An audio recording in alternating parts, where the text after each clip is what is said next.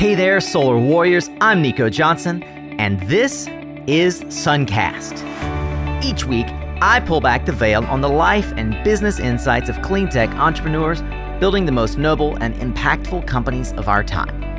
I hope what you learn from this conversation is a catalyst for your own growth. So thanks for tuning in, and welcome to our tribe.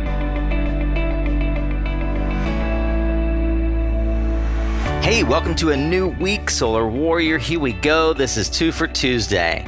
Whether that's a tactical Tuesday or just content from one of our many live events like SPI Podcast Lounge, this is going to be a short form conversation, typically with subject matter experts designed to give you the practical tools, tips, and advice for building your solar business or career. And grow with us here on Suncast, as I know you will.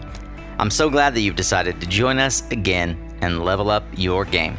Remember, you can always find the resources and learn more about today's guests and recommendations on the blog at mysuncast.com. So get ready to tune up your skills, Solar Warrior. Here we go with another powerful conversation on Suncast.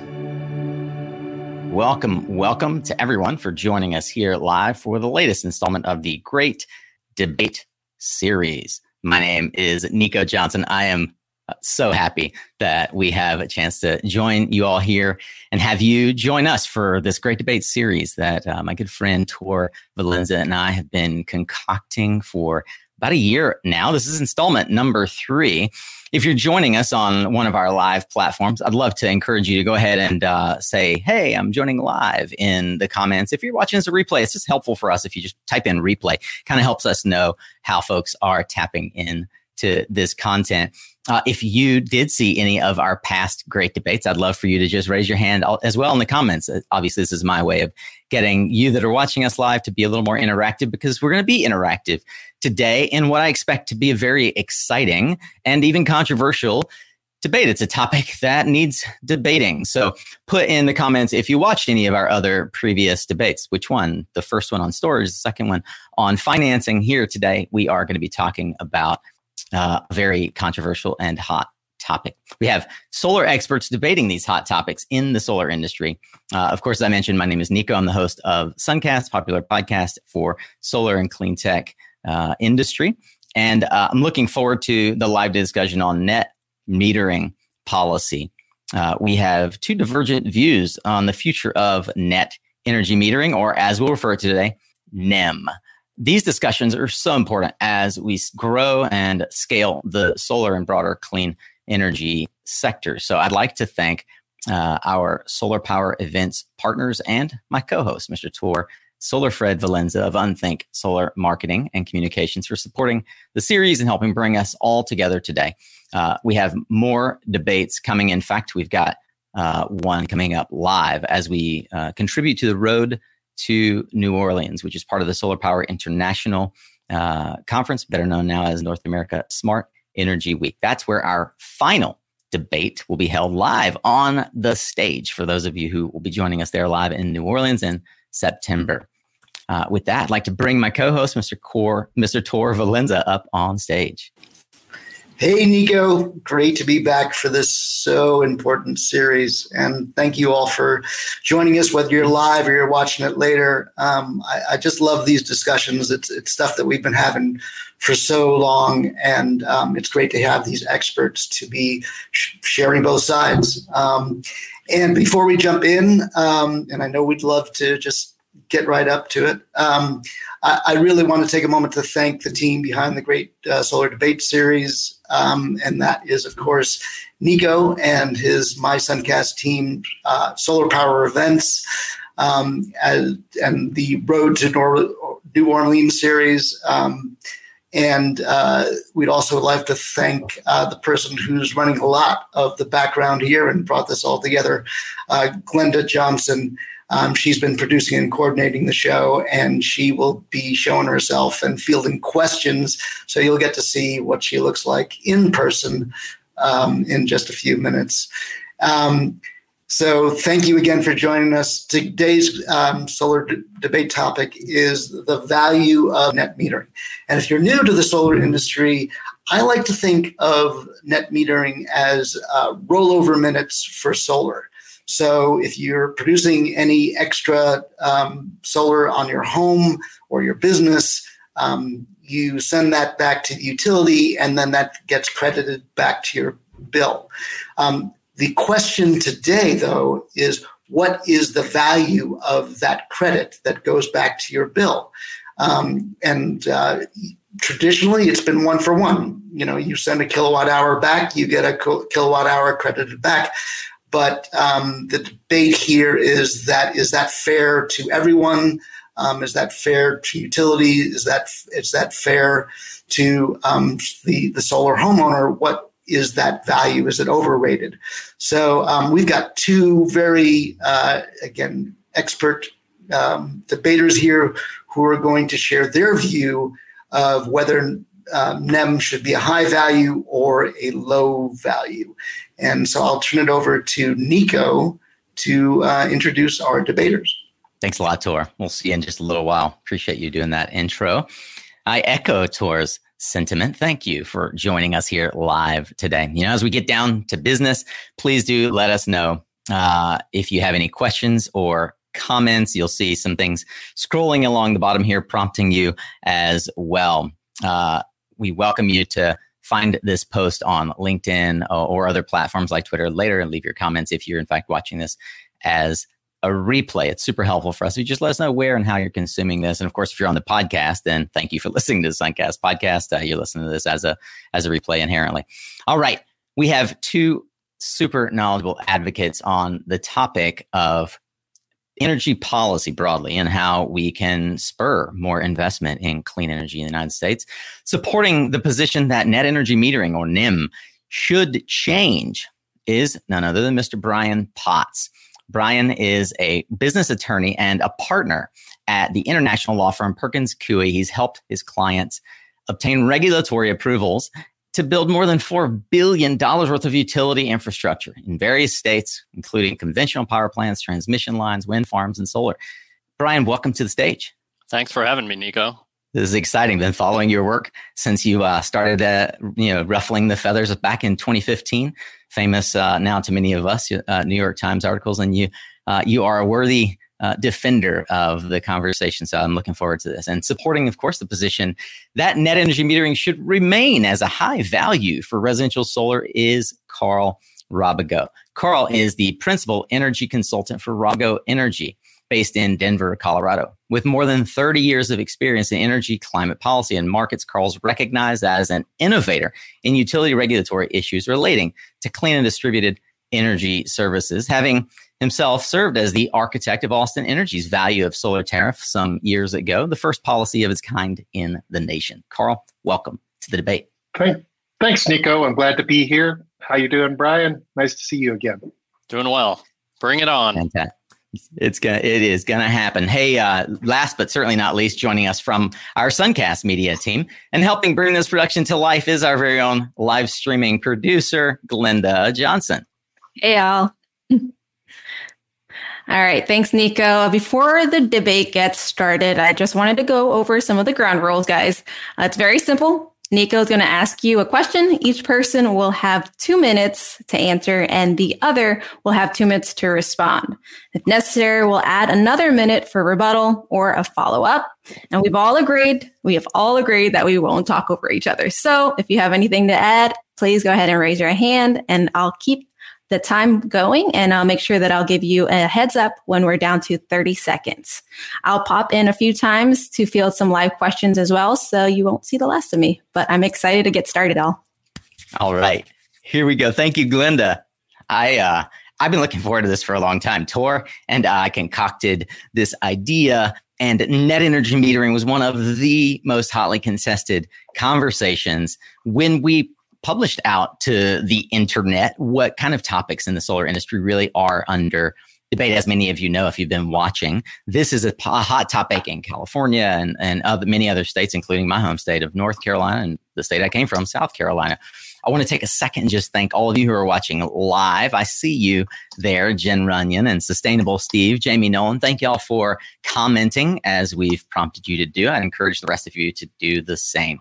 Let's jump into the first question. As Glenda has stated, there will be 2 minutes from either of you to state your positions, and then a minute for rebuttals. According to SEIA, we have now more than 3 million solar installations in the United States today.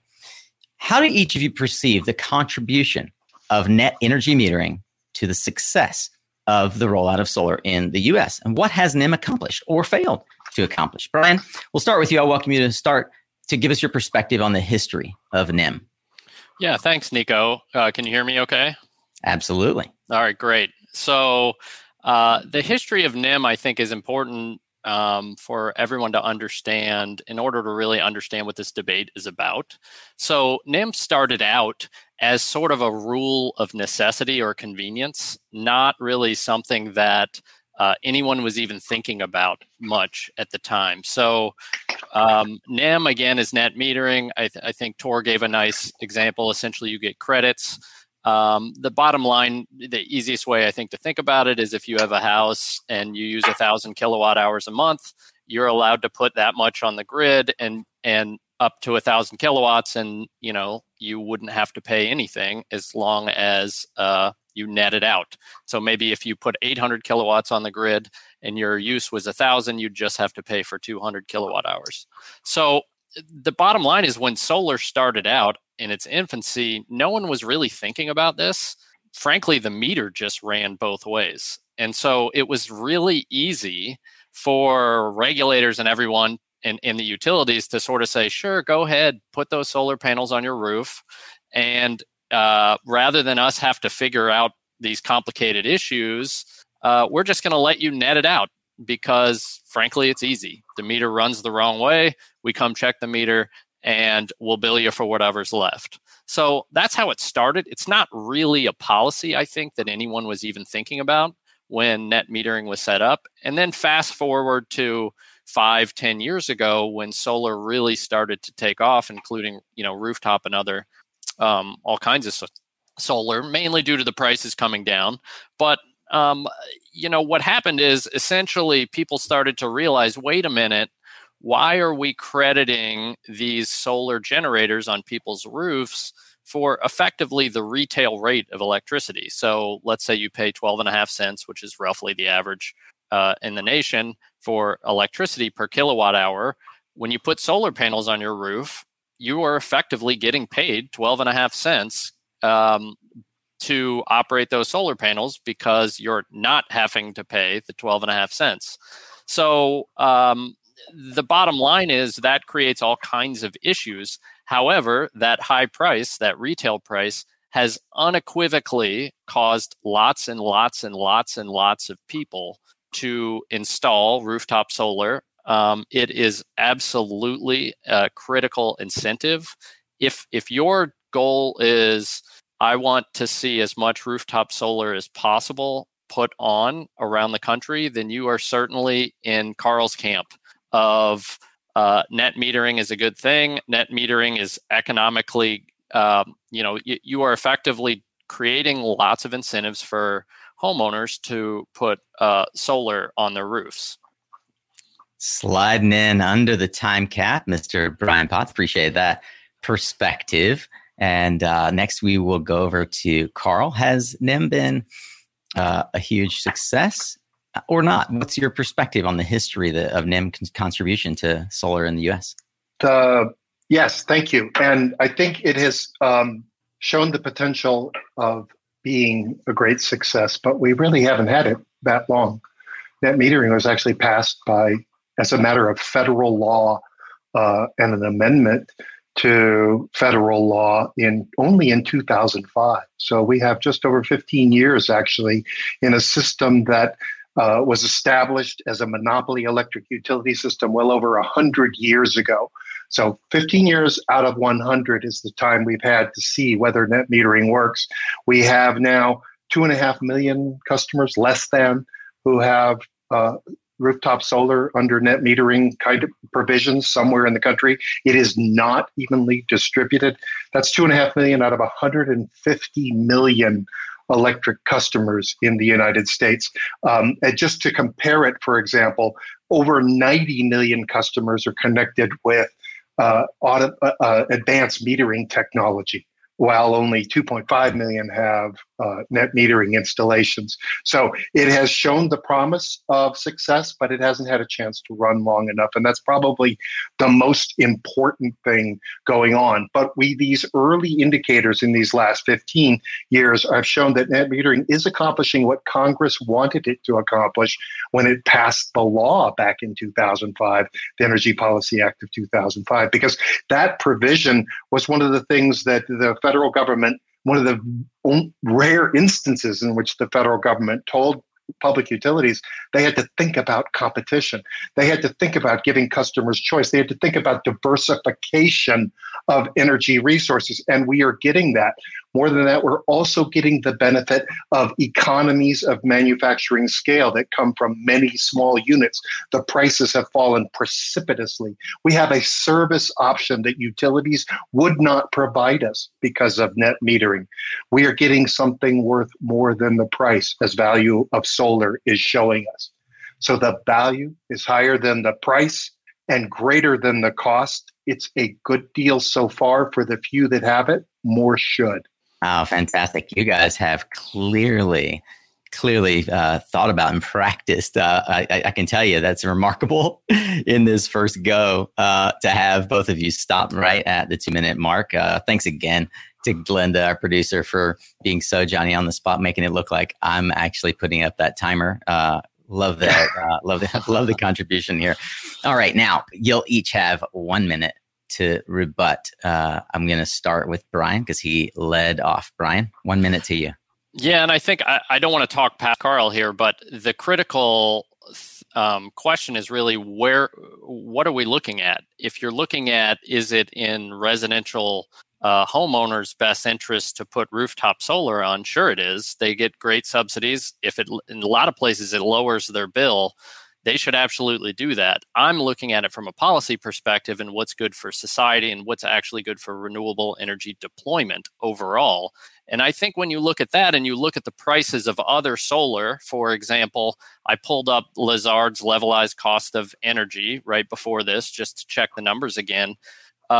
Utility scale solar is almost an order of magnitude cheaper than rooftop, according to Lazard. It's a $150 to $227 is the levelized cost of energy comparison for rooftop residential. Meanwhile, it's $31 to $42 for utility scale.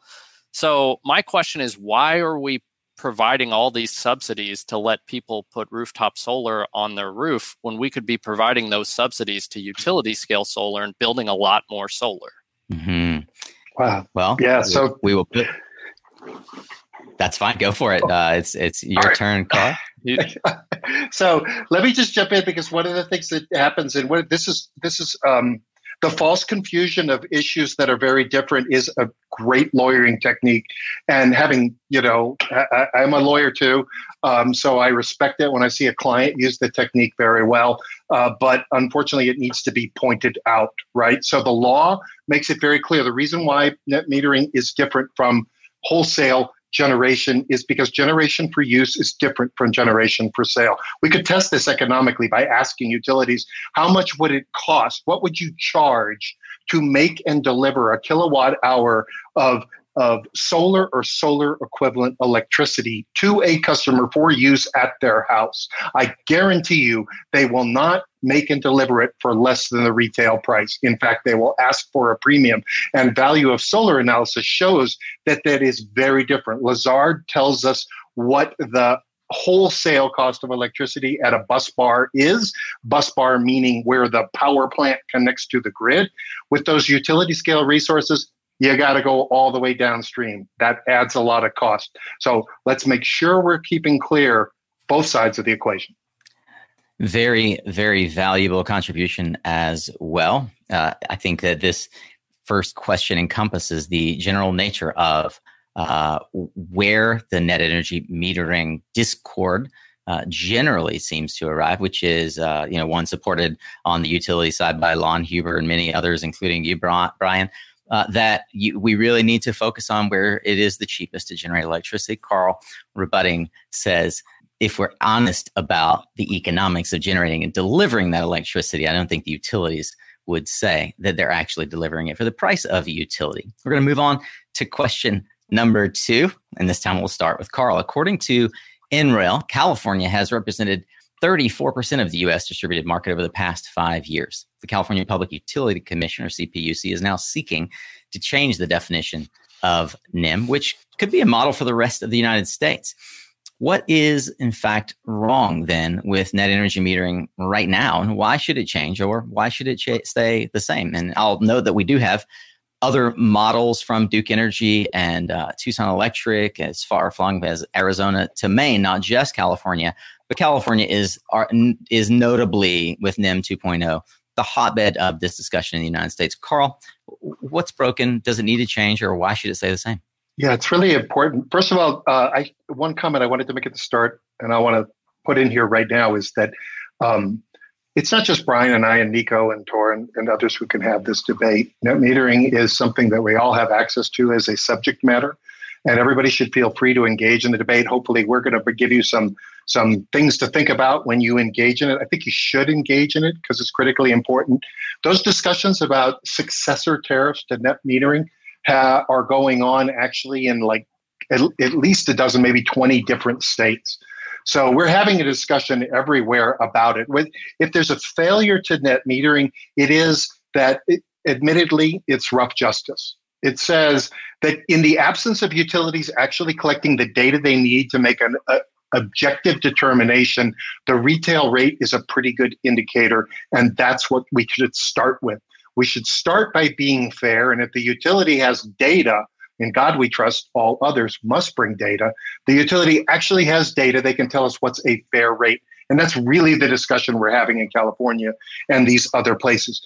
Ever since PG&E started doing the great work under Carl Weinberg's team back in the 90s, and at Rocky Mountain Institute, we wrote the smallest profitable book, and we've done value of solar analysis. We know that the value exceeds the retail price. So we know that if we had done net metering right, we would have set higher compensation rates, because getting a clean kilowatt hour is extremely valuable, more valuable than average. And it tends to correlate so nicely with peak demand hours that it's actually worth more than retail, because that's what the utility would have to pay for it. So the biggest problem with net metering is we haven't got the compensation right, and we're not building enough of it to take advantage of the system-wide benefits that new modeling techniques that a coalition of us called the Local Solar for All Coalition has been introducing to the country using advanced modeling. So the big problem, we haven't run it long enough. We don't know enough about it to really get the value right. It should be much higher than retail.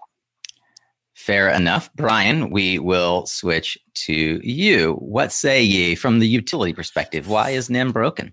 Well, much higher than retail seems like a stretch. Most of the states that have decided this have gone the other way and said NEM is just set at a random amount, which is how this was originally set. It's clearly a subsidy. If it wasn't a subsidy, people wouldn't be lining up to put rooftop solar on. But Carl and I do agree about one thing, and that is NEM is just essentially a chosen number out of thin air. It's not. There were no studies done to determine exactly what the pricing should be. And I do think I also agree with Carl that these debates are going on in more than 20 states, around at least 20, at the public service commissions right now, where the solar advocates are bringing in studies and the utilities are bringing in studies. So this has been an issue and will continue to be an issue, and it is absolutely critically important to the solar proliferation around the country. So you should absolutely be looking out for it. Now, the issue is that when people put rooftop solar on their roof, they are still using the grid, but they're not paying for it. There's no dispute about that, unless they have battery backup, which is a different situation. They're using the grid, and if they're netting out all of their costs, they're not paying for it, except in the small fixed charges. And utilities historically set the fixed charges at a very small percentage of what they actually needed to recoup for their fixed charges. So the problem is when you take millions of customers out of the revenue of the utility, all the other customers have to make up for that revenue. So what you see is a large chunk of residential solar not having to pay what they should for what they're using, and everyone else having to pay to make up for it. California just a few years ago released a study saying that was over $1 billion a year, and that's the California CPUC. Thank you, Brian. Thanks for that position. 1 minute for a rebuttal, Carl. I hope you can fit it all in 1 minute. Well, let's just start with the last thing that Brian said, right? Which is that utilities think because they're not making profits or collecting money from us, that somehow is a cost that others have borne. And that's not the case. We've been talking about doing solar for decades now, and utilities should have been building their systems and spending money with the expectation that customers would be adding this resource to the system. Of course, it's not a utility investment with shareholder profits. So they've been ignoring it, overbuilding their systems, and fighting against customers trying to serve themselves as they have a perfect right to do, and fighting against them getting fairly compensated for it. But if we stretch the horizon here and we do finally embrace the idea that customer generators are providing a resource value, and by the way, a resource value that we don't have to pay insurance on, we don't have to do maintenance on, we don't have to do the financing on, because they're bringing it to the table. And we do those analyses over the long term. What we find is that net metering customers are subsidizing a transition to a clean energy future and saving money for everyone, whether they have solar or not. But utility profits, they might go down. And if that's the only thing you care about, well, I understand Brian's being upset. Well, Brian, to respond to that, there's another saying as a lawyer, and when you don't have good arguments on the facts, you pound on the table and blame the other side. Just saying utilities are bad is not the answer. Utilities are not bad. And in fact, the costs I'm talking about are not utility profits. They are utility not receiving revenue. And every year in a rate case, the utility has to set its revenue forecast for the year ahead. If 2 million customers are not going to pay, put aside how much money the utility is making, put aside their rate of return, the other customers are going to have to pay more, because essentially utilities are like a bank. They lend infrastructure, power plants, transmission lines, solar facilities to the public, and they make a rate of return on that. But they have to recoup all of their costs from all of the ratepayers. And so when you take a whole bunch of ratepayers off the grid, but they're actually still on the grid using it, it's not really fair to all the other ratepayers. And I do agree that there's a middle ground. There are benefits of residential solar, but to say they're more than the retail rate, I'd really like to see the details of those models and numbers, and I'm pretty certain I could poke holes in them. I think that perhaps this merits another 30 seconds back and forth. I would yield some more time to all if there are more comments, Carl and Brian. I feel like we should unpack this a little more, and then we'll bring Glenda on for some audience participation. That's the first thing you have to do is, like I said, sort of compare apples to apples, or recognize when you're doing apples to oranges. There are value of solar studies. We've done them in Texas, we've done them in Minnesota and Maine, and all across the country that show that the value received when a customer generator generates a kilowatt hour of electricity is greater than the retail rate for electricity in that area. It's only by ignoring significant components of that value that you can possibly get the number down below retail. If you treat a customer generator as if they were nothing but a wholesale generator trying to sell a commodity, then you will end up with a very low number. But that's not what retail customers are doing. They're generating retail electricity. It's also important to understand that the way utilities make money, their bone in this is that they like to build systems. They will build more expensive systems. We had to pass PURPA in this country because utilities overbuild on utility scale sources. I'm not saying this is because they're bad. It's because of the incentive that we gave them to do. And we've been correcting on that with policies like net metering and integrated resource planning and fuel diversity and other ideas ever since. Net metering is just one more way we try to keep utilities from going overboard. All right, Carl or Brian. I get my 30 seconds. One more minute. So, yeah, a great question for Carl, and I put it back on him. If instead of rooftop solar, people were putting little natural gas CTs, combustion turbines, in their house that would operate at the same times it was sunny, would you say that all those benefits are the same? Absolutely not. And so we have to. You're picking one technology over another just because you like that particular technology. No, I'm saying installing a polluting technology in my neighborhood is much worse than installing a carbon-free technology. I don't like the fact that in Texas, the grid performs so poorly that customers are going to Home Depot to buy gas generators, or stores are buying diesel generators because the utilities wouldn't pursue a distributed energy future, leaving it in customers' hands to have to come up with that solution. And they don't even have net metering in many parts of Texas. Well, just quickly to respond, I mean, my main issue with the value of solar is, look, I absolutely agree there are climate costs and there are ways to credit that, and there are ways to value that. And to just say any natural gas is automatically bad or uneconomic because it's not green is not fact-based. I'm sorry to say that I actually agree with you that the way we account for the cost, which is different than the price, which is different than the value of electricity production in this country, and have accounted for it for too many decades, ignores the climate change impacts. My first short answer to the next question, when we get to it, is IPCC Report 6. Yeah. So thank you for for what I think is a very healthy debate, and clearly there are valid points on both sides. By the time this discussion is over, you, dear viewer, will get a chance to help us decide where should we lean into these discussions. In fact, several of you have been contributing online in the form of questions. I'd like to bring Glenda up now. Glenda, could you feed us a few questions from the audience that contribute to this healthy discussion with Carl and Brian? Yeah, of course. So we have one from Jeff. From a tax perspective, do utilities get to write off the kilowatt credits they issue to clients? Either can take this question. Brian, you want to go first? No. Tax questions are always dangerous. So I will hedge this with I'm not a tax lawyer. However, my understanding is that because of the way most of these meters work, they are literally running backwards. So there's not always going to be a way to account for how much energy was used because it's essentially being offset.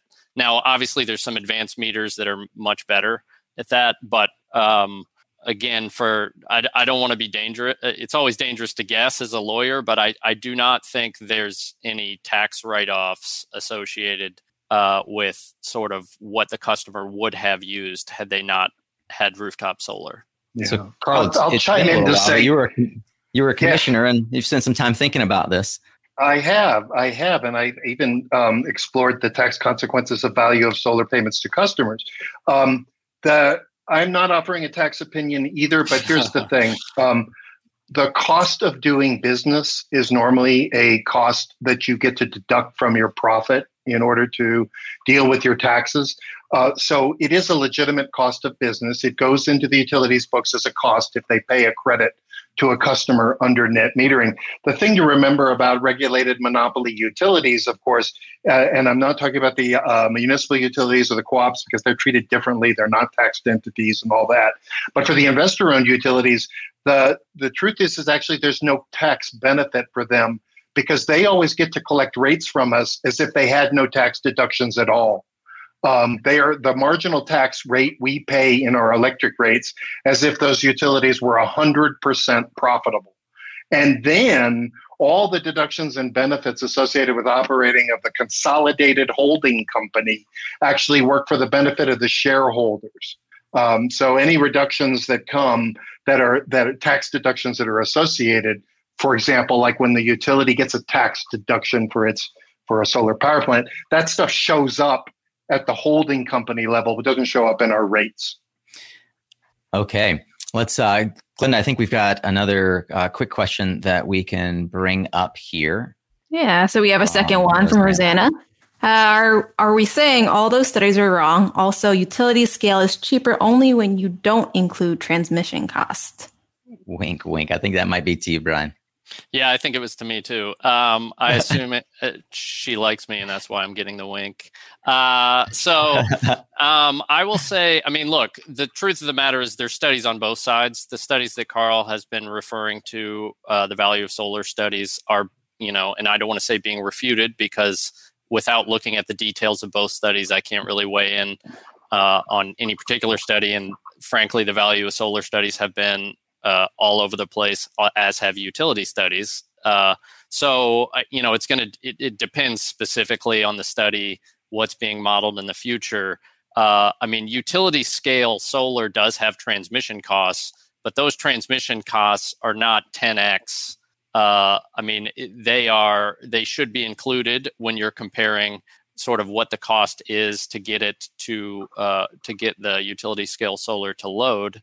But it's not it's not a huge calculus that's really going to change the economics here. I mean, utility scale solar is beating most of the other generating technologies, utility scale technologies, on a cost basis. Residential is not. Thanks, Glenda, for popping in. We'll have her come back in just a few. We're going to jump to our next question to remind the rules. Yeah, Carl, did you have? Yeah, just real quick. I wanted to sort of respond on that question because I didn't get a chance to, and I do want to say that it is true that utility modeling today is very limited. And when you just look at busbar costs like the Lazard study, you're not taking account of the cost to transmit and deliver. Utilities are spending more money on distribution systems now than ever. And it is not necessarily reducing the cost of taking advantage of these high value resources. We need better modeling. We have it now. Look at localsolarforall.org and the work we're doing that actually considers transmission and delivery costs. Every one of those studies we have done with more high powered models say we should be doing more distributed solar because it does save on transmission costs. California has quantified that number in the multiple billions that we have saved on transmission costs in California because of its net metering policies. And if you don't account for it all, then you're only looking at a little of it. And that's what you should look for in your value of solar studies and any other net metering analysis, whoever does it. We will certainly give Brian a chance to respond in the context of our next question. As a reminder, each of you will have 2 minutes to present your perspective. While net energy metering has indeed seemed to prove successful for rooftop solar, and mostly we're referring to residential and some commercial rooftop in that sense. Utilities have installed the vast majority of megawatts of solar in the United States and around the world at a much lower cost, as we've discussed here. Yet some studies suggest that rooftop solar lowers the utility infrastructure costs. Why should we have net energy metering if utilities are installing more solar at lower costs? Brian, I'd love for you to give us a start on that. We shouldn't. I mean, look, the bottom line here is I think a historical perspective is a good one.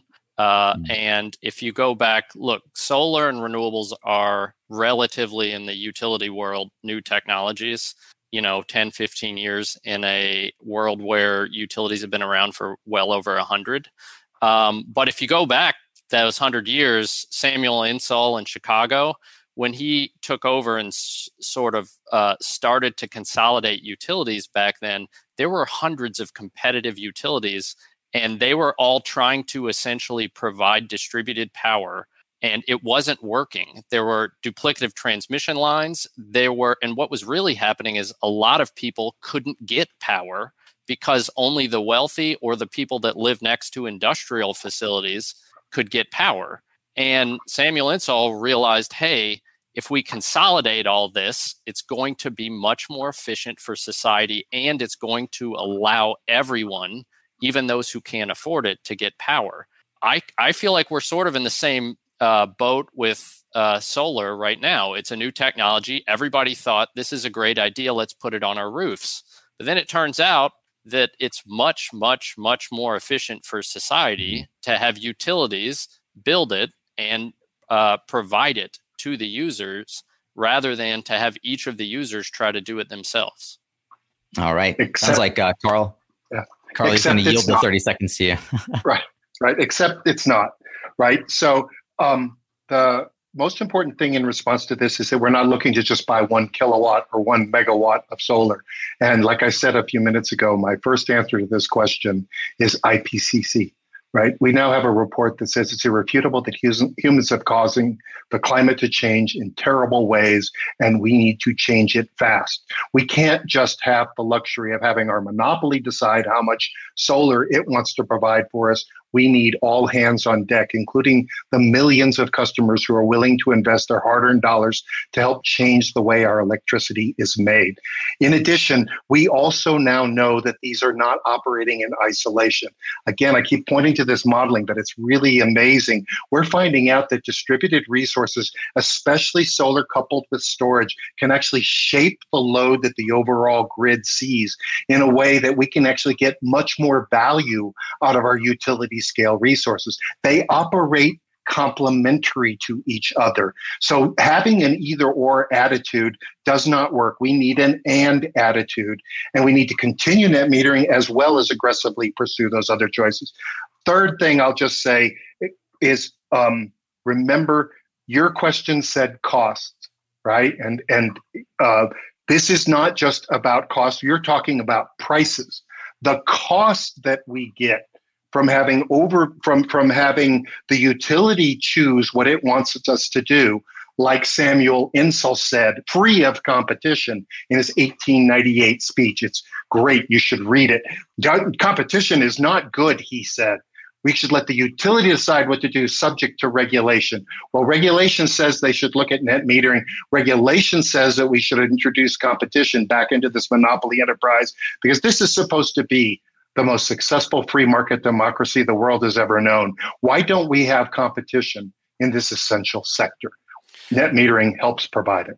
Well, again, you can point your fingers at the utilities all you want, but the bottom line is they are not a monopoly. They are a regulated monopoly. The people who are deciding what the utilities can build are the regulators, not the utilities. And utility scale solar is always going to be more efficient. People don't build their houses such that their roofs are most efficiently facing the sun. Small scale is always going to be more expensive. You keep pointing to a study, but the bottom line is I just can't believe economics it would make no sense from an economic perspective that putting solar panels on people's roofs of houses that were not built specifically for solar panels is ever going to be more cost effective than building thousands of megawatts of solar at a utility scale. It's just not going to be, no matter how many studies you point to. Carl, welcome you to. Okay. All right. So, so if it comes down to the fact that we're going to argue over the existence of facts and the existence of studies, which going back to the Kerman Substation Project in California in 1990, early 90s, to the publication of Small is Profitable, The Economist magazine's Book of the Year, to the dozens of value of solar studies that have been collected by Environment America, in ICF, hardly a left-wing consulting organization that did a meta-analysis of value of solar studies to show where the value comes up. If we're going to ignore that and we're going to argue against facts, then you're right. It's an open question, but it's not an open question anymore. And look, regulators are supposed to act as a substitute for competition. And an important measure of competition that the utilities did not face for a long time was renewable energy. So we put in effect FERPA. And then what we did is we said net metering could provide competition as well. Regulators are doing their job when they create an opportunity for these markets to emerge at options that the utility would not provide, and they needed to be urged into by regulation. Gentlemen, we have a couple more questions, and there's a lively discussion in the comments. So I'd like to evolve the discussion towards the potential possibility for solutions. If net energy metering is in some way broken, or as many states policy makers have suggested needs some sort of update, then what are in fact the solutions to fix or address the concerns that have been brought up here in this discussion? Can net energy metering be realigned to be fair to solar owners, ratepayers, and utilities? Carl, we'll start with you. 2 minutes. Okay. Yep, real quick. So first, do the modeling. I've mentioned this modeling that the Local Solar for All Coalition has been doing. Do the modeling. We did it on 48 states. We found that if we optimize and coordinate distributed energy resources and build a lot of utility scale resources, we could save $500 billion in system costs by 2050. And there's another $1 trillion worth of savings if we electrify the economy and take advantage of distributed resources. You'll know the big picture if you do the modeling. So that's the first thing we should do. Second, we should set our compensation rate based on resource value and fair benefit cost analysis. Go look at the National Standard Practice Manual for doing benefit cost analysis for distributed energy resources. I got to help contributing to that. It tells you how to do a fair analysis of these options at the utility program level. The most important thing is treat rooftop solar and distributed solar and community solar as a resource.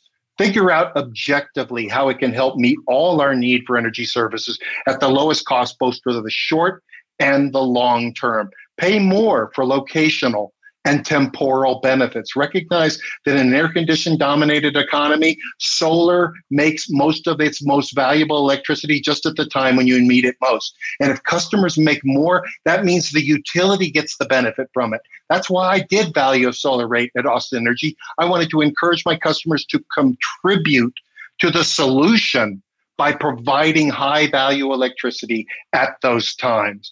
Ask our utilities to document and understand their costs. One of the biggest problems we have with value of solar analysis is that utilities don't really understand their systems as well as they should. They should take advantage of this advanced metering infrastructure and really start laying open the costs of what it takes to run a utility system, because then people will build a path to their door with resources that are high value, like net metered customer generation. So I'll get back to your question. And I think the important point is that Carl and I aren't the ones who get to decide. And regulators, they have the challenging job. They're the ones that have to look at these studies, and they're the ones that have to dig in. They're being presented these value of solar studies by the rooftop solar industry, and they're being presented utility studies by the utility industry. Usually, there's going to be lots of disagreements and experts talking about their study is better. And so, the regulator needs to think about what do they want? What do they want for their society? If they want, or their state, if they want more rooftop solar because they think, all solar is better than anything else, then that's fine. That's their decision. They're appointed or elected officials, and they get to make those decisions. Now, if we're talking about what the fair rate is for rooftop solar, that's a different question. And I think no one has quite answered it perfectly yet that I've seen. There's an economist out of UC Berkeley who I've read, and I agree with him the most, which is basically the rooftop solar folks should have to pay for the part of the system that hooks up to the distribution system back to their house, the meter, and all of the sort of office stuff that goes along with it. That would be the bare minimum, because obviously if their house wasn't there, you wouldn't have that infrastructure to hook them up to the grid, and that's what they're causing. But there's no perfect answer here, and it's a challenging question. Basically, 100 years ago, we decided as a society we were going to centralize all of our power. That worked really well, putting aside climate change concerns. And everybody got electricity. Everybody got electricity so cheaply that most people don't even pay attention to how much their electricity costs. And now the solar, we have new technologies that are coming on, makes it really difficult. And so I think we're facing challenging questions, but to just say one side is right and one side is wrong isn't really, I think, a fair answer. Well, therein lies the crux of a debate is do we have more evidence on one side or the other to sway? Because at the end of the day, policy is made based on the argument that is most cogent or the interests that can lend toward decisions being made. I'd love to come back over to you, Carl, see if you have rebuttal, and we definitely have there's a flurry of comments coming in online. I think one that's a fair one to bring up, just as a reminder that we have an audience here watching. Facility to endpoint user, what's the average line loss versus distributed generation? So keeping things like these in context, maybe we can bring it back to some of the things that we aren't familiar with in terms of the underlying assumptions being made around fair or not fair costs. Carl, back to you. Yep. So in response to what Brian said, the first thing he said is that we don't get to decide, but yes, we do. This is we either elect our commissioners in some states, or we elect the people that appoint or confirm our commissioners, right? So Ann Richards appointed me when I was in Texas, and the Senate confirmed me when I was in Texas. If we don't like what we're doing, if the state is not being supportive of distributed energy markets and opportunities and businesses, then it should change. And there's been a great record of people getting involved and making that change happen. So I think we do get to decide. We get to decide what kind of future we want and how fast we get there. Second of all, I want to really, Brian has said it a couple of times that net metering customers don't pay. That's not true. It's simply not true. So we can set that one straight out, right? Net metering customers are being fully charged for their customer charges or minimum bills. They're being fully charged for every unit of electricity they consume under net metering, but they're producing something that's so valuable, it offsets a lot of those charges. When the accounting is done, they're paying. They're paying with resource that they brought to the system. Brian, back to you for another minute. I mean, again, we're back to the value, but I will say the only value that the sun is the same. The solar panels are the same. The location is what's different, and the cost of is what's different. The thing that I think, and that our listeners should really understand is electricity is not like water in a hose. The whole grid is on or off and has to have enough energy on it. So when you put energy on above your house, that's no different than putting energy on, 2 miles over in a field. It's the same energy. It's the same grid. It's all interconnected. And so when Carl talks about the value of solar, there's a value of solar to the owner, the rooftop owner, because they get all the subsidies. They usually get to lower their electric rate through the lease payments, and they get to feel better about themselves for having solar on the roof. I'm a big proponent of community solar, which is sort of the hybrid of between utility and rooftop, and that it's not as efficient, but at least I can go out and look at, a solar array on a large commercial building that I threw in on with a bunch of other customers. That I think is getting closer to making some sense. Mm-hmm. But the truth of the matter is, if we took the federal subsidies and we doubled them for utility scale solar and we got rid of the ones for rooftop, we would have a lot more solar.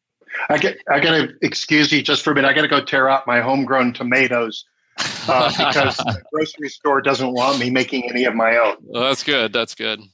Fair point. There are a couple of questions around climate concerns and the externalities and carbon tax. There are a couple of others. We do have one question, and we're coming up on the top of the hour here. We have one more question that I think is really pertinent.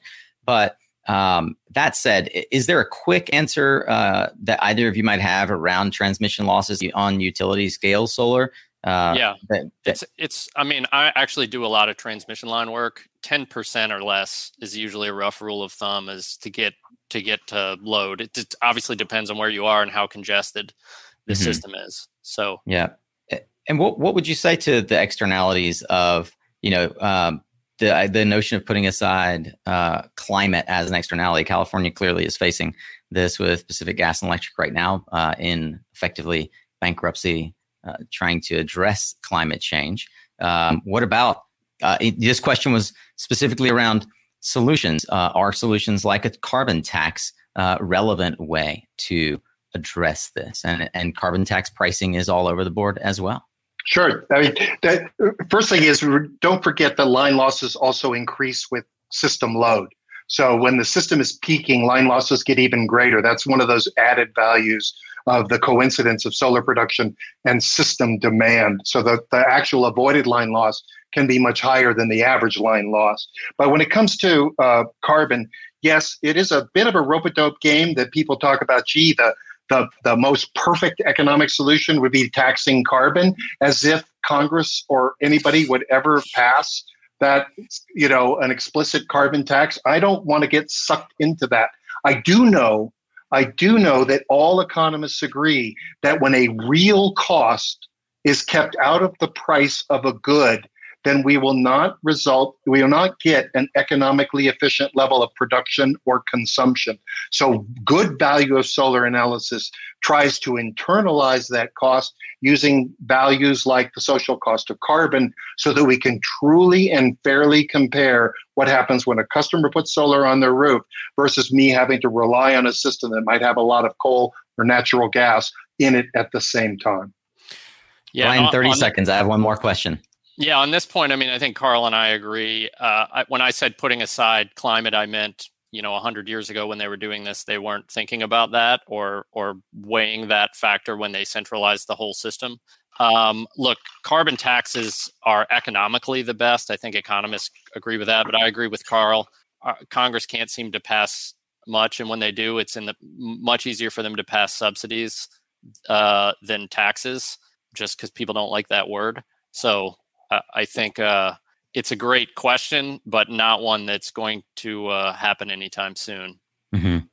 Well, let us move to our final question. Thanks for everyone who has joined us online. Thanks as well to you two for the endurance and the energy and passion that's clear. And you guys have such a foundational understanding of the core arguments here. Our final question is simply, there's a concern that if net energy metering is set to a low value and the payback extends to something over 10 years, then it may devastate what we know is a booming in many states rooftop solar jobs and business market. Nevada, as an example, the boom and bust cycle when net energy metering was eliminated and then added back again, it brings those installations of rooftop solar back naturally. Is there a way to maintain the jobs and businesses within a low NEM environment? And will a low NEM mean that resi solar is really only viable for the wealthy, as many have explained that? Brian, we'll start with you. 2 minutes on the clock.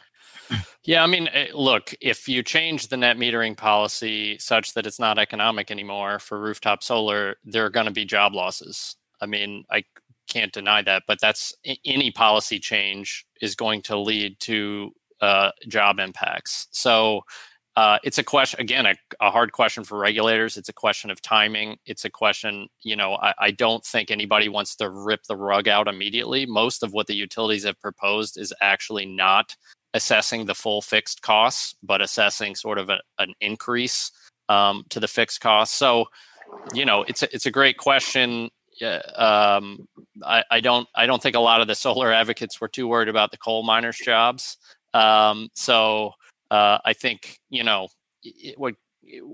the policies are going to change and jobs are going to change, and it sort of is what it is, unfortunately. Can't keep everybody employed doing what they want all the time. All right. We'll bring it to you, Carl, for 2 minutes on the subject of what about the jobs? So the jobs are a big talking point of people who advocate for distributed generation of all kinds, because you get more jobs with distributed generation. And that's a value that taking this approach contributes. It's a value that nature respects. Diversity in ecosystems produces welfare for all the inhabitants and participants in the ecosystem.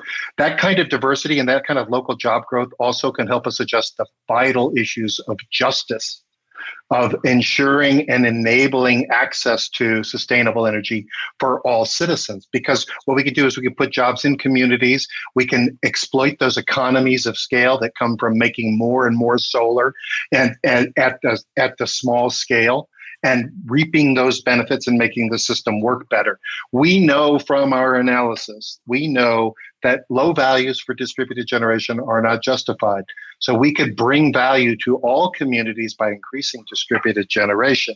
And we know that a long-run view of the system and a comprehensive view of system cost is necessary. So we know that we can get those distributed generation jobs and the added value that comes from pursuing a distributed agenda.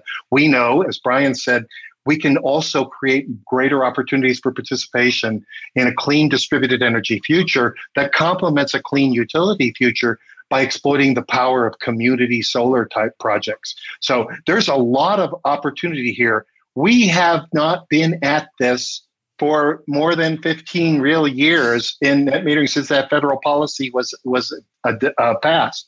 It is too early to decide. Now, it is, however, probably time to recognize that Insol's 100-year-old model of profit only for capital investments by utilities and the squashing of competition in order to build the grid, that we're done with. We need a new model. We need clean performance. We need distributed resources. We need real savings and access to clean energy for everyone. Thank you, Carl. Brian, 1 minute for rebuttal or remarks. I mean, if utilities went away, no one would have electricity for at least a decade. So, I mean, you can knock the centralized power system, but by just saying there's no competition, that was intentional and that worked really well. And that's why everyone has power. And that's also why a lot of lower income folks can actually afford power. And so, you're not seeing a lot of low income people put rooftop solar on their roofs. And so, these things are difficult. And Carl is a great advocate for the solar, rooftop solar. I have done mostly utility work, so that's where I come from. But the bottom line is, in my view, the no one is right, and these things are so complicated. There isn't usually a right answer. There's a try to weigh everything and do the best you can for society answer. And I don't think Carl would want electric prices to go up for everyone either. So it's a difficult challenge we face. Thank you both for what has up to now been a very informative and also riveting and an interesting and multivariate conversation. Carl, got the knockout punch. Just that Carl, last little 30-second response is because Carl, I was going to say I want to give you one more opportunity. Oh, good. Okay, so look, I've been a utility executive. I know exactly how wonderful life is in America today because we have electrified comprehensively, and I am the first to admit to extol the benefits that the utility system has provided to us. What we're calling for now is a change.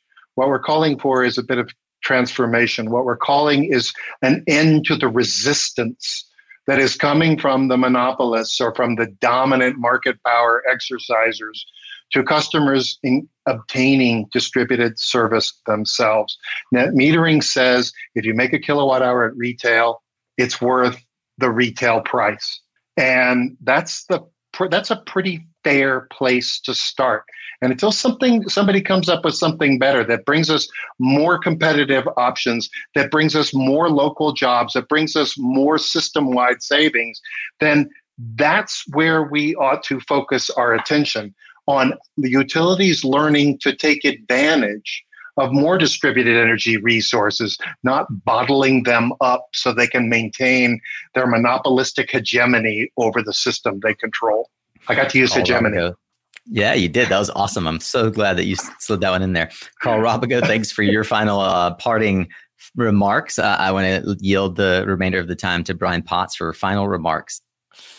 Yeah, thanks. I mean, look, my view is I'm not against solar. I just fundamentally believe that if we took the federal money that's going in tax incentives for rooftop solar and we instead allocated more to utility scale solar, our country would have significantly, and an estimate I put together for the Wall Street Journal was 65% more solar on the grid than we would with rooftop.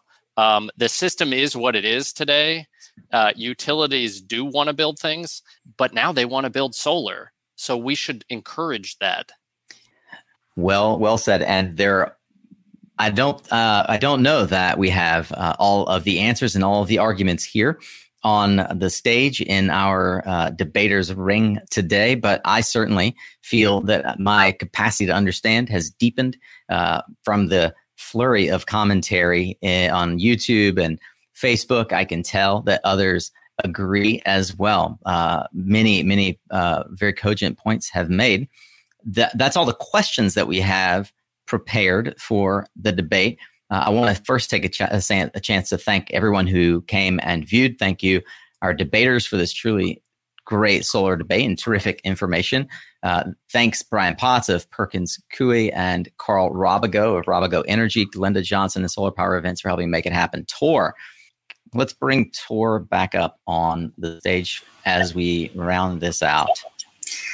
Guys, I have to say, and Glenda as well, I mean, this was such a dynamic debate with so much great information and back and forth. I think if anybody wants to know the issues that we're facing with net metering today in an hour's bout of time, a little bit of hour, over an hour, this is what they should watch. I think all public utility commissions and the California Public Utility Commission should be watching this. So really, thank you all for participating. And thank you to Solar Power Events for helping to make this happen. And Nico and his team, again, as an audience member here, and as someone who has been in the industry for a long time, this was such a compact, useful bit of information. So really, thanks. So now it's your time to vote about who won the great solar debate about net metering. You can go to my Twitter handle @SolarFred and vote for the next 7 days. You can also see the live stream back, the recorded live stream, I should say, on Nico's website, mysuncast.com//debate. And it'll be up there, I think, in just a matter of a few seconds. So if you did miss any of this, rewatch it anytime up there and vote in the next 7 days about who won the debate @SolarFred at the top of my profile. Vote and share it around to your network. Absolutely. So the other thing that is happening is that this is not the last debate. We're continuing this series. It's been so great. And the final one for this season is going to happen live at SPI, Solar Power International, North American Smart Energy Week in New Orleans. And the topic for the last debate is going to be on the stage.